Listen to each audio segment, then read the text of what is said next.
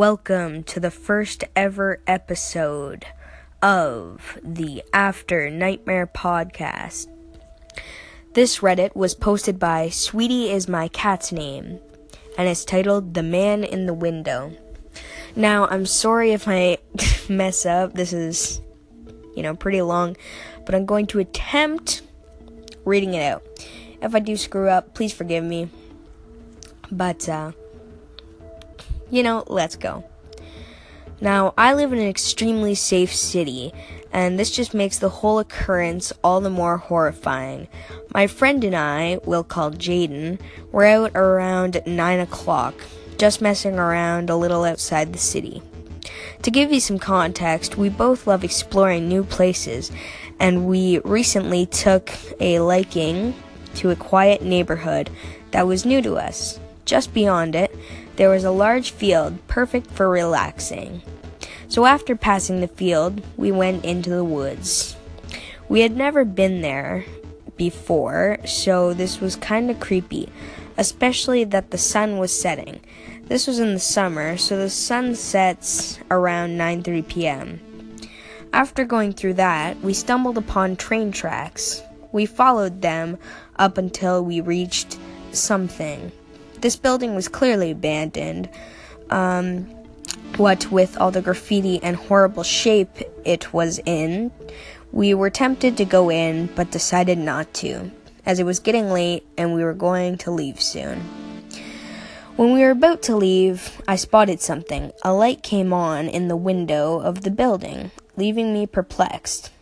No one was here, no vehicles around the building either.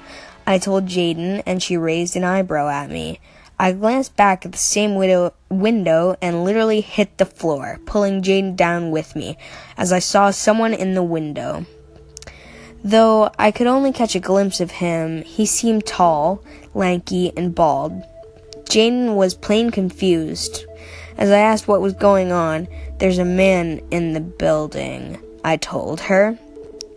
The man was carrying a knife, lingering around for a few seconds. I saw him slam the knife down, and this made me lose it. I dug my nails into Jaden's arm as I bolted the hell out of there. My mind racing, I could have sworn he turned and saw me right before I left. Taking one last peek, the light was off, and this sent me into a huge panic. Jane started becoming more aware of the situation, and we both sprinted into the woods. The only problem was we weren't entirely sure how to get back. Both of us, from the rush of adrenaline, managed to get out in around 5 minutes. We made it home, and nothing happened after that. It's been about a week and a half, and nothing has happened. But that still leaves me wondering, what if we got lost in the woods? What if we didn't leave in time? All I can say is, I'm glad my reflexes kicked in, and we bolted away. Who knows what that man could have done to us? It may seem stupid, or that he didn't even have bad intentions, but I have a feeling he almost certainly did.